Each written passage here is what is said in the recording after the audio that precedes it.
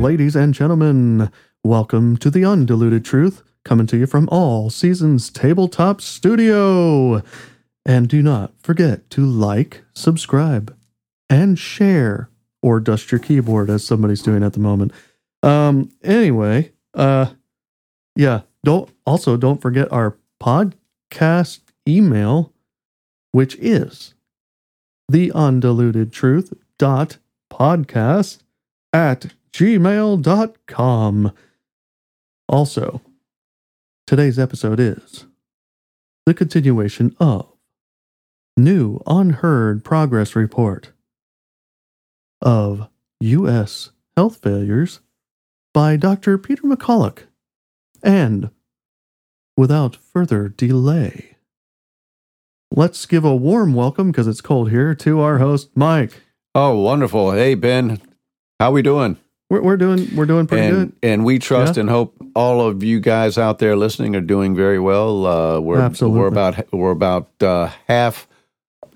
halfway through the first month of a new year. Yeah. And we are definitely hoping and praying that 2022 is not 2022. 2022. Yeah. Can you do the math on all of that? We hope it's at least 2 steps up from the 2021. But it is really good to be here. It's always good to be here seeking truth, and in this process, I'm always encouraged that, because what we find is many others out there doing the same thing that we are. Because I don't know about you, Ben, there's some days that I just think that no one is seeing what is really going on, and no one is getting the help that they need. And you know, if you just for a moment close your eyes and envision what you have seen over the last couple of years, you almost see just, I don't know, say mind-numbed robots, or people just walking around doing what they're doing as a majority, and you think, how many people really know what is going on, and do they know that if they get ill, they can get help, and do they know that there is hope, and do they know Christ? Do they know, you know, because there's times that, you know, we've gone through this now for almost 2 years, and we've gone through so many changes, and we have come across a lot of people that I have never heard of before, and there have been people that I have lost tremendous respect for, and there's been people that I have gained tremendous respect for. Right. And that's one of the things that I really like, and I am encouraged about the research that's done and being able to share it. Right. I really enjoy that. Well, I agree with you, and at the same time, kind of saddened by what you said. You know, with the mind-numbing robots, so to speak, or whatever. Because it's just like, why are you satisfied with your knowledge, so to speak? It's like, because, I mean, so sorry, I was just thinking, so should we go back and do another episode on the technique of truth seeking? Because it sounds like that's kind of what you were. Are you okay with your knowledge? Are you okay with not knowing what you could know? Well, you know, are you validating your truth? Right. You know? I mean, it's like, and thank you for getting in there with that, because I was just getting frustrated with trying to figure out what I was getting at there. But you're right. It's like, you know, you ask some of these people out there that are like, that are, quote, that they know what's going on, and you say, well, what about this, or something like that, or how much research have you done? They're like, oh, well, they said, you know, those people, like, who are they? Yeah. You know, they said who we've found out are corrupt. Yeah. And it's just like, people. so you're satisfied with the they say. Right. Yeah. Is there anything else out there, really? Or is what they say end all, type of thing? Yeah. It's like you almost want to ask them. It's like, what are you, you're just happy with whatever they say. Yeah. Well, I think the question to be, when you're saying they're following they said this, they said that, so I have to, or this is what's going on, and the question is, you have taken in that information. Do you want to know if that's correct? Yes. Good call. Good call. Do you want to verify what you just heard? Right. Yeah. That's the key right there. Do you want to? Nice. Thank you, Mike. Yeah. Because I mean, it's just frustrating to see it. I mean, sure. I mean, yeah. I mean, like you said on one of the podcasts, it's like with some family members or people that you've come in contact with, it's like it's frustrating when you've done all this research, right? And then they're satisfied with they say, yeah. Well, it's like, what? Yeah. Well, you and I both know. If you actually want to know what the truth is, and we've kind of been over this before, you are open to all information. Now, you still filter that and decide and see what lines up with what. Yeah. You do your due diligence. Yes. But you're still open to all the information. You have to be. Just like if some of our listeners send something in that contradicts what we say, we can still look at that and filter it. And if we find out, hey, well, that's actually does line up a little bit better than, Sure. Hey, we're going to accept that. I mean, unfortunately, I think some people in their search for truth, which isn't where I am, my search for truth is to find the absolute, undiluted truth. Right. It's not seeking teammates. And what I mean by that, if you understand, you might know. I see. No, I get because you. I'm, for instance, you could have a handful of doctors, and I'll be the first to tell you, I don't agree with 100% of everything that Dr. Robert Malone says. Most of what he has to say, but I don't agree with it all. I can't dispute his facts, but he has some ideas that I don't necessarily agree with. Exactly. But I am not going to throw the baby out with the bathwater, so to speak. I'm not going to throw everything that Robert Malone says or does out just because I disagree with one little piece of what he is saying. Right. So, but what I think some do is they will look at maybe that piece and quote him on that and go, you see, this is, he agrees with wait a minute, right. You put it into context and so forth and so on. Or it might be, an individual that totally disagrees with this other individual.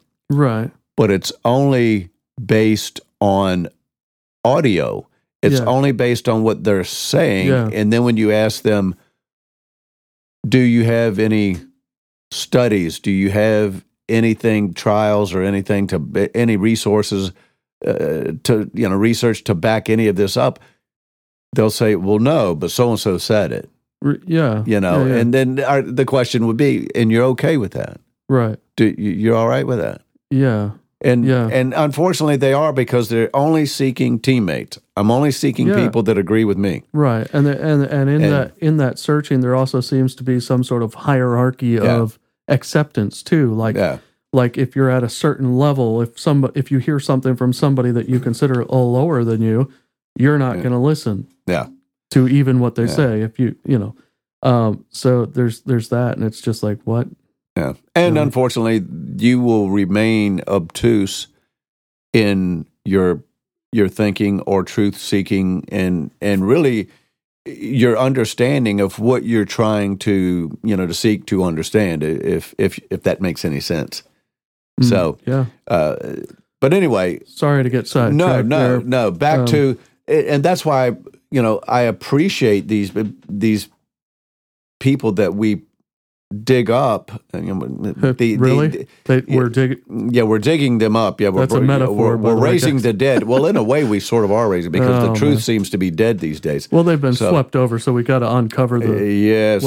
It's not. I guess it's not really digging, but sorry. Yeah. well, no. So we are. We're sort of bringing them to we're pulling the carpet back over top of them. Yeah. Bringing them to surface, uncovering them.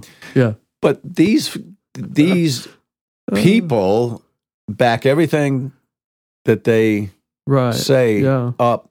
The ones that we present, they back it all up with information. Actual research, studies, or whatever it be, or whatever they say is absolute truth. I mean that they can back up, but I mean so. And I appreciate that, and not just the doctors here. We don't want to forget the interviewer here. And his last name is difficult because his first name is Jan, spelled Jan, and of course we want to say Jan, but it's Jan. Yes, Yakulik. But he's and just to let people know that the division. He's with the Epoch Times, and this particular show, basically, that he does is called American Thought Leaders. Excellent. So, but I think with our last episode, we're going to continue on. This is part 2 of this interview with Dr. Peter McCullough. Yeah. And we will pick that up with the segment, and it was a question being asked by the interviewer, Jan. So, all righty. Welcome again, all you rock tumblers and truth seekers, to another episode of The Undiluted Truth, and here we go. There's actually 2 drugs that I'm aware of that are actually FDA approved. I think I mentioned that before. Of course, monoclonal antibodies, which I've heard have reduced efficacy against Omicron. We'll do a whole thing on Omicron in a moment. And then the other one, fluvoxamine, right? Did I get that name? Did I get the name right? No, the history of the emergency use authorization process is interesting. So there had been previously probably about 5 to 10 previously emergency use authorized products that had ever come into use in the United States. The emergency use authorization regulation is exactly that. It's an emergency. We need some authorization to use a product in some type of either government relief or private relief quickly, and that we just don't have the time, the luxury of time for the approval to market process. Don't forget, when drugs come on the market, a big aspect of it is how is it going to be marketed? And so much of the FDA's activities actually have to do with drug advertising. A package insert or a label is actually in a sense, a regulatory license to market a drug. And so the indications of a drug are actually for advertising labels. Advertising, that's why it's called a label. It's an advertising label on a product. The indications aren't necessarily how doctors would use that product, but it basically creates the boundaries upon which a company can actually make claims. That's what the labels are. So an emergency use authorization, all that's out now. Now it's just a matter of, is there enough information to support its use? Let's get it out there. And the emergency use authorization says, we don't know if this is really going to work. We don't know if this is really going to safe, but it's our best thing that we can offer now. So the first product that came out that got emergency use authorization was hydroxychloroquine. So the countries around the world saw hydroxychloroquine from early data. It was shown that it can impair viral replication. It looks supportive. Even the early clinical studies look supportive. It was safe and effective. We use it in rheumatoid arthritis and systemic lupus. It's used for malaria prevention. We knew about it. Also, there's mefloquine and chloroquine as other antimalarials. And so the medical community very familiar with antimalarials. They're drugs that work against parasites. They work inside cells, and they also dramatically reduce inflammation. Wow, what a combination in COVID-19 where we have a virus that works inside cells that creates a terrible inflammation. So it makes sense that it would be first up on the list, even from research that dated back 15 to 20 years ago. So with that, in the United States, we actually had an emergency use authorization for hydroxychloroquine to be used in the hospital. And so we looked at that. We said, fine, that's great. We had heard about a stockpile being developed by the United States. There were stockpiles being used outside the United States. But what we saw quickly through March and in April was not a free flow of hydroxychloroquine, not a better utilization of hydroxychloroquine. We started to see a restrictive use. So, for instance, in France, it was over the counter. It could be used wide open. Then it became prescription. In Australia, quickly, there were rules put on the books in April saying if a doctor used hydroxychloroquine, it was actually forbidden to do that, but a doctor could be fined or put in jail. In the United States, it said, well, hydroxychloroquine could only be used in the hospital. And when it was, in the largest study of ever done, in thousands of patients at Henry Ford Hospital in Detroit, its use in a prospective cohort study where people were consented and everything was carefully monitored, had a dramatic impact when used early in reducing mortality. And so that study influenced us greatly. So in the spring of 2020, I worked at the request of Peter Navarro in the White House to help America, in a sense, broaden the emergency use authorization to outpatient use. Because if the Henry Ford data suggested it worked early, we didn't have reason to believe it would work late when people are on the ventilator. Then let's get it out early and let's use it and leverage it in terms of reducing the risk of hospitalization and death. And a whole series of events happened. Many will recall President Trump mentioning it's a game changer. In March, many will recall that the division head of the National Institutes of Health Allergy and Immunology branch stated in March that someone asked him, as a doctor, would you use hydroxychloroquine to treat a patient with COVID-19? He said, yes, I would, preferably in a clinical trial. So we really had the green light for the use of hydroxychloroquine. And then there was this political backlash. And in June, several things happened. One, there was a falsified paper published in Lancet. And okay, we're going to pause right there. This is really good stuff. And, I just want to let people know that Dr. McCullough has nothing in front of him other than the interview. He has no documents. He's got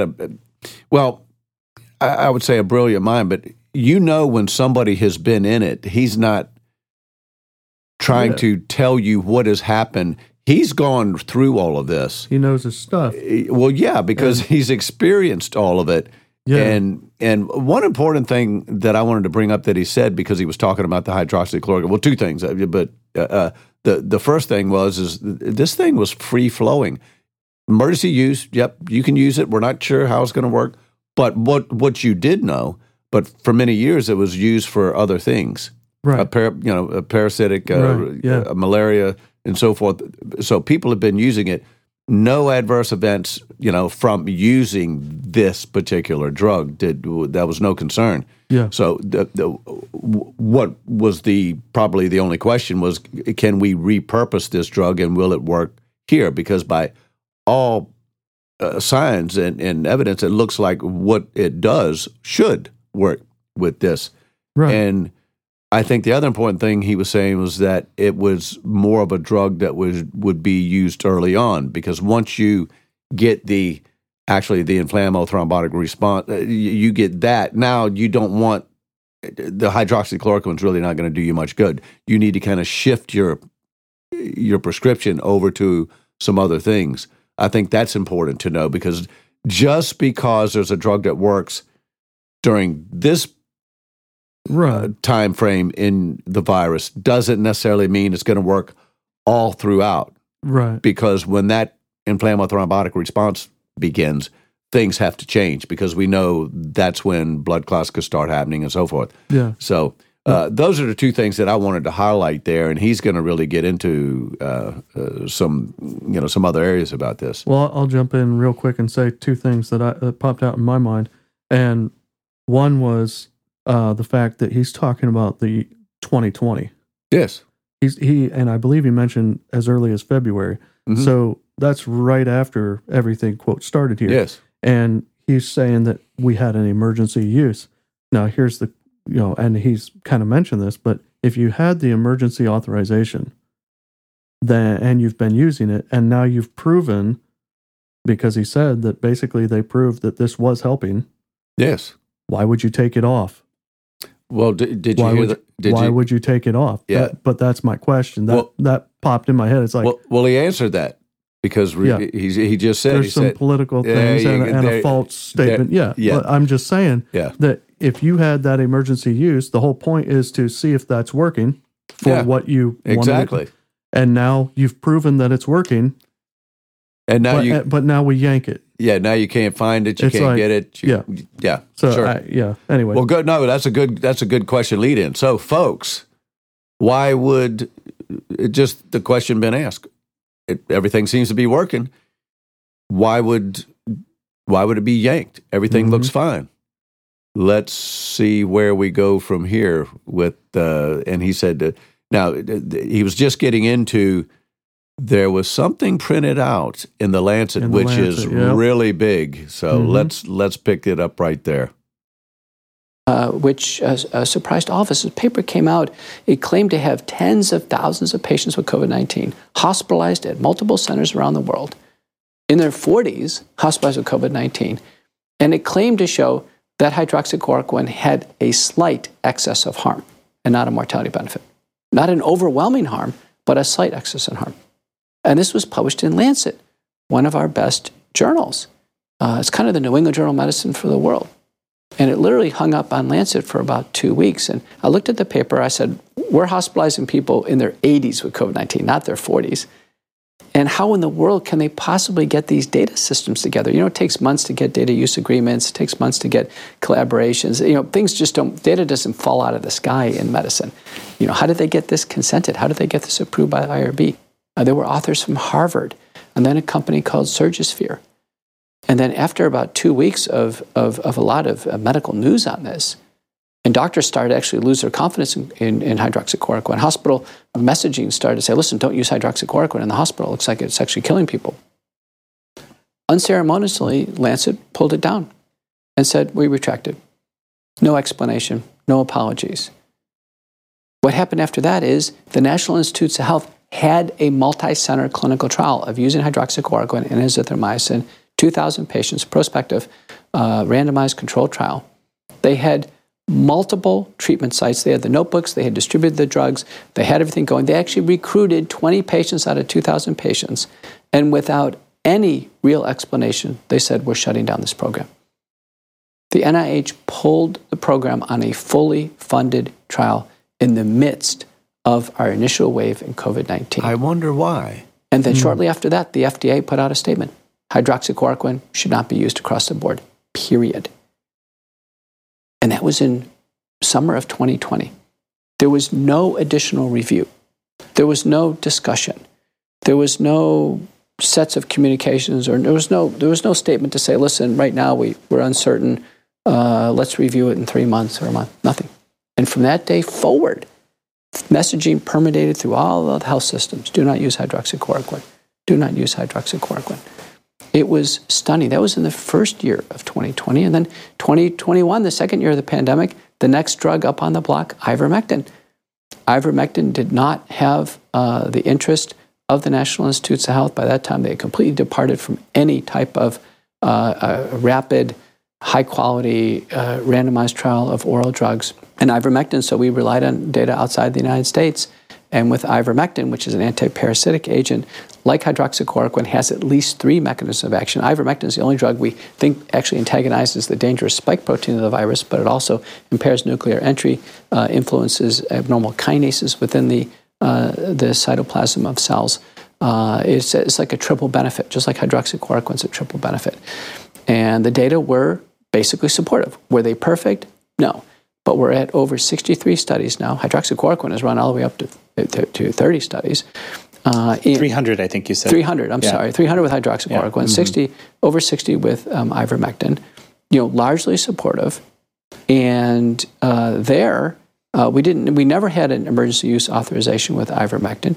But what we had official organization action. So in September of 2021, the American Medical Association announced an initiative to abolish the use of ivermectin. Abolish it. It was absolutely stunning. Why would a medical organization that's effectively a doctor's political action committee that doesn't opine on other drugs, doesn't offer therapeutic guidelines, doesn't pull together groups of experts to decide on things. Why would that organization decide to abolish the use of ivermectin? The FDA picked this up. The FDA put official communications out through Twitter and through other social media and major media, and it said, ivermectin is only a horse dewormer. Don't use a veterinary product to treat COVID-19. That was picked up by the major media, and it was parroted as well. They asked a CNN medical correspondent, and he said categorically, ivermectin has no evidence supporting its use in COVID-19. Our director of the National Allergy and Immunology Branch said the same thing. No evidence. They use the word no. While in the meantime, Americans knew there were over 60 supportive studies, randomized trials, observational trials, and there was roughly about a 70% reduction in the endpoint, whether it be hospitalization or mortality. Wow.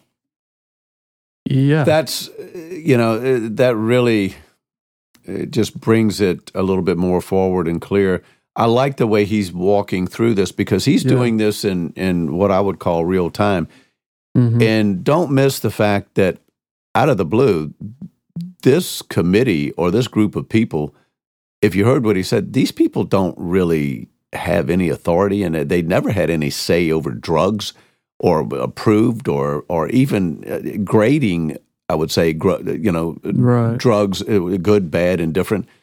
And how is it that these people can just come out and say, we are banning this particular drug, this ivermectin? We're banning it, period. With actual proof, there were trials being done, and every trial that was being done was showing, as he said, a 70% reduction of people hospitalization.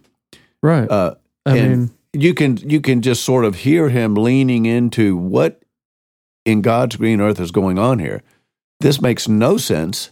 This is not how we operate. Right. What are we going to do?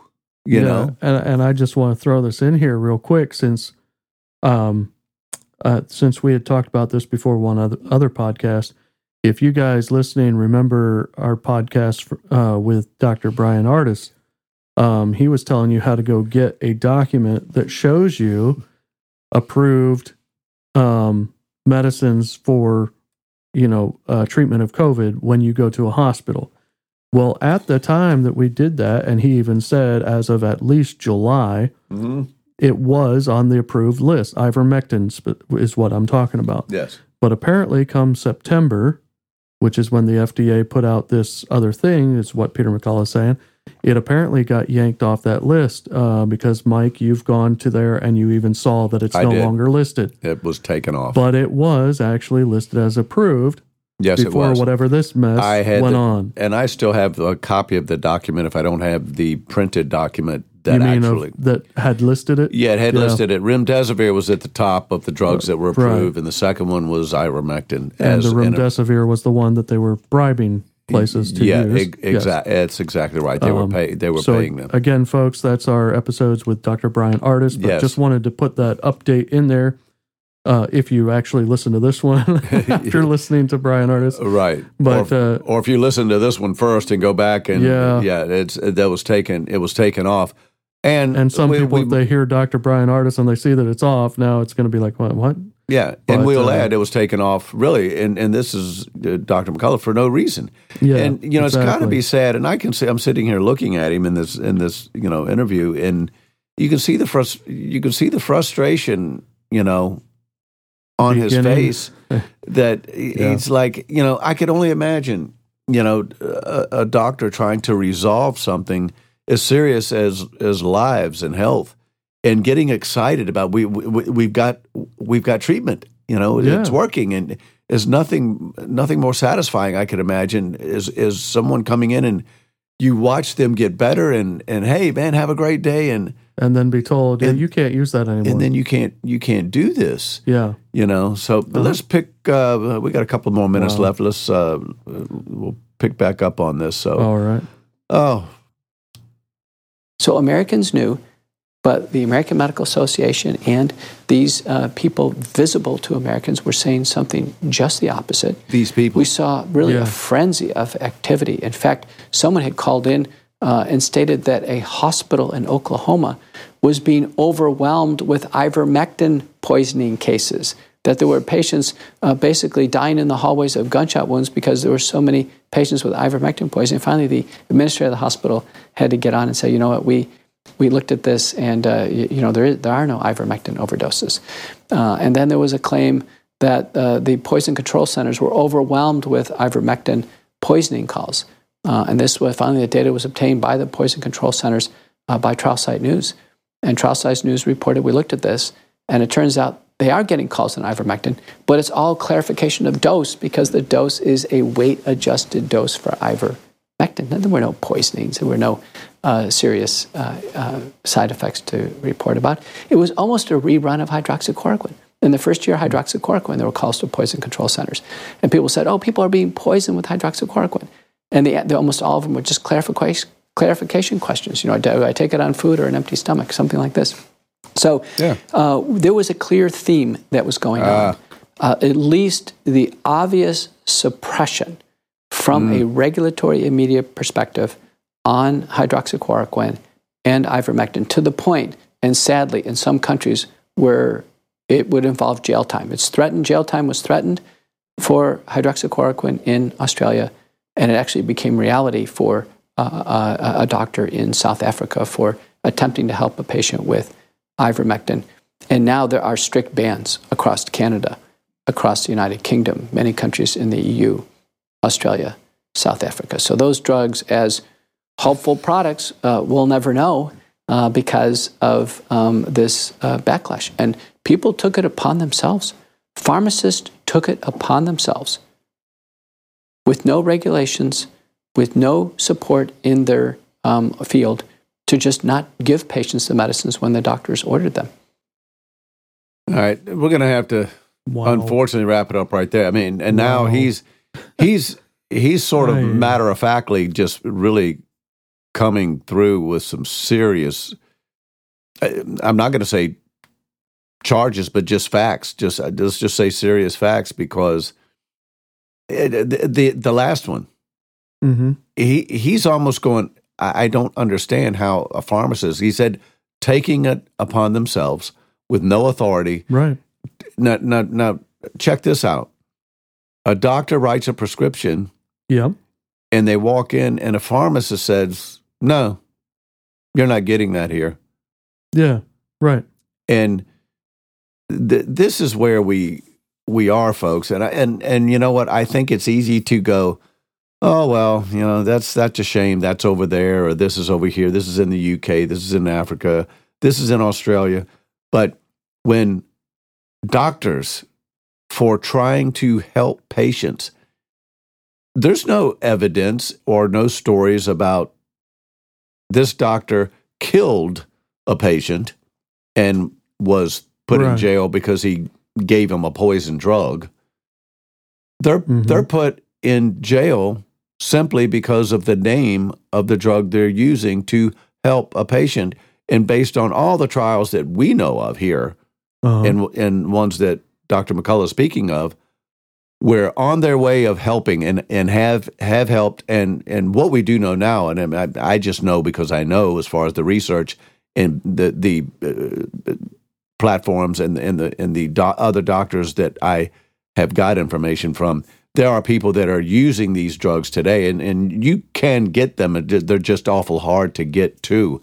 And Dr. Ardis, those of you listening, if you want to know a little bit more about these drugs and how you can get them and other second choice drugs that will help you, go on to our episodes with Dr. Brian Ardis and listen to those. They're awesome. So, but this is really, really good, and God bless Dr. McCullough and what he's doing. But it is sad. It is so sad to hear some of this information. So, well, there will be more to come on the next podcast.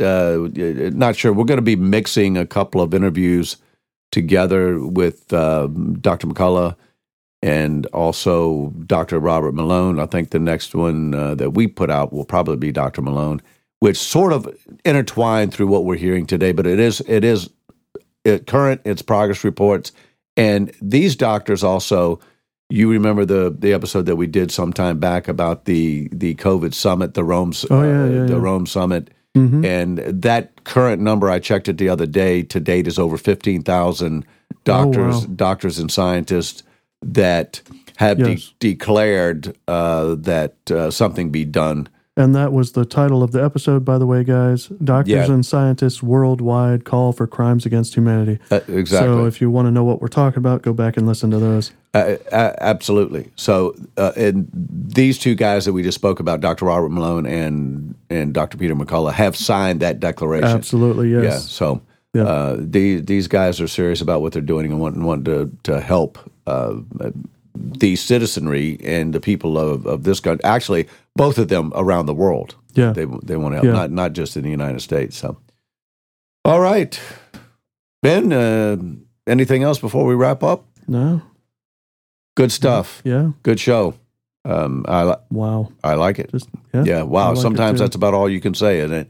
Yeah. Just until wow. you process it. Yeah. Absolutely. Yeah. God help us. So let's go to appeal to Him now. Father in heaven, Lord, help us. We need help as a collective society, but no, we are not seeking collectivism. We were God given a liberty and civil liberties and certain freedoms individually, and Lord, it appears that they are being yanked away. And it's not a comfortable thing. It's a little bit, Lord, it's a little bit more than yanking off a bandage, and you know this. So, Lord, we want to continue to lift up all of those out there listening, our listeners. We want to lift up doctors and other people on other platforms. There's many out there, and we can't begin to name them all, but you know who they are. May your blessings be upon them. Lord, may we not stop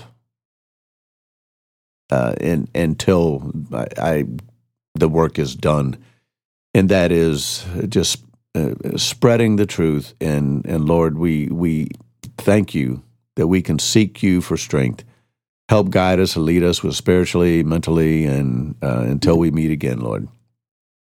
May you not only bless our listeners diligently, but may you help us along the way to seek you and truth with every fiber of our body, morally, ethically, and may every intent of our thoughts be pure.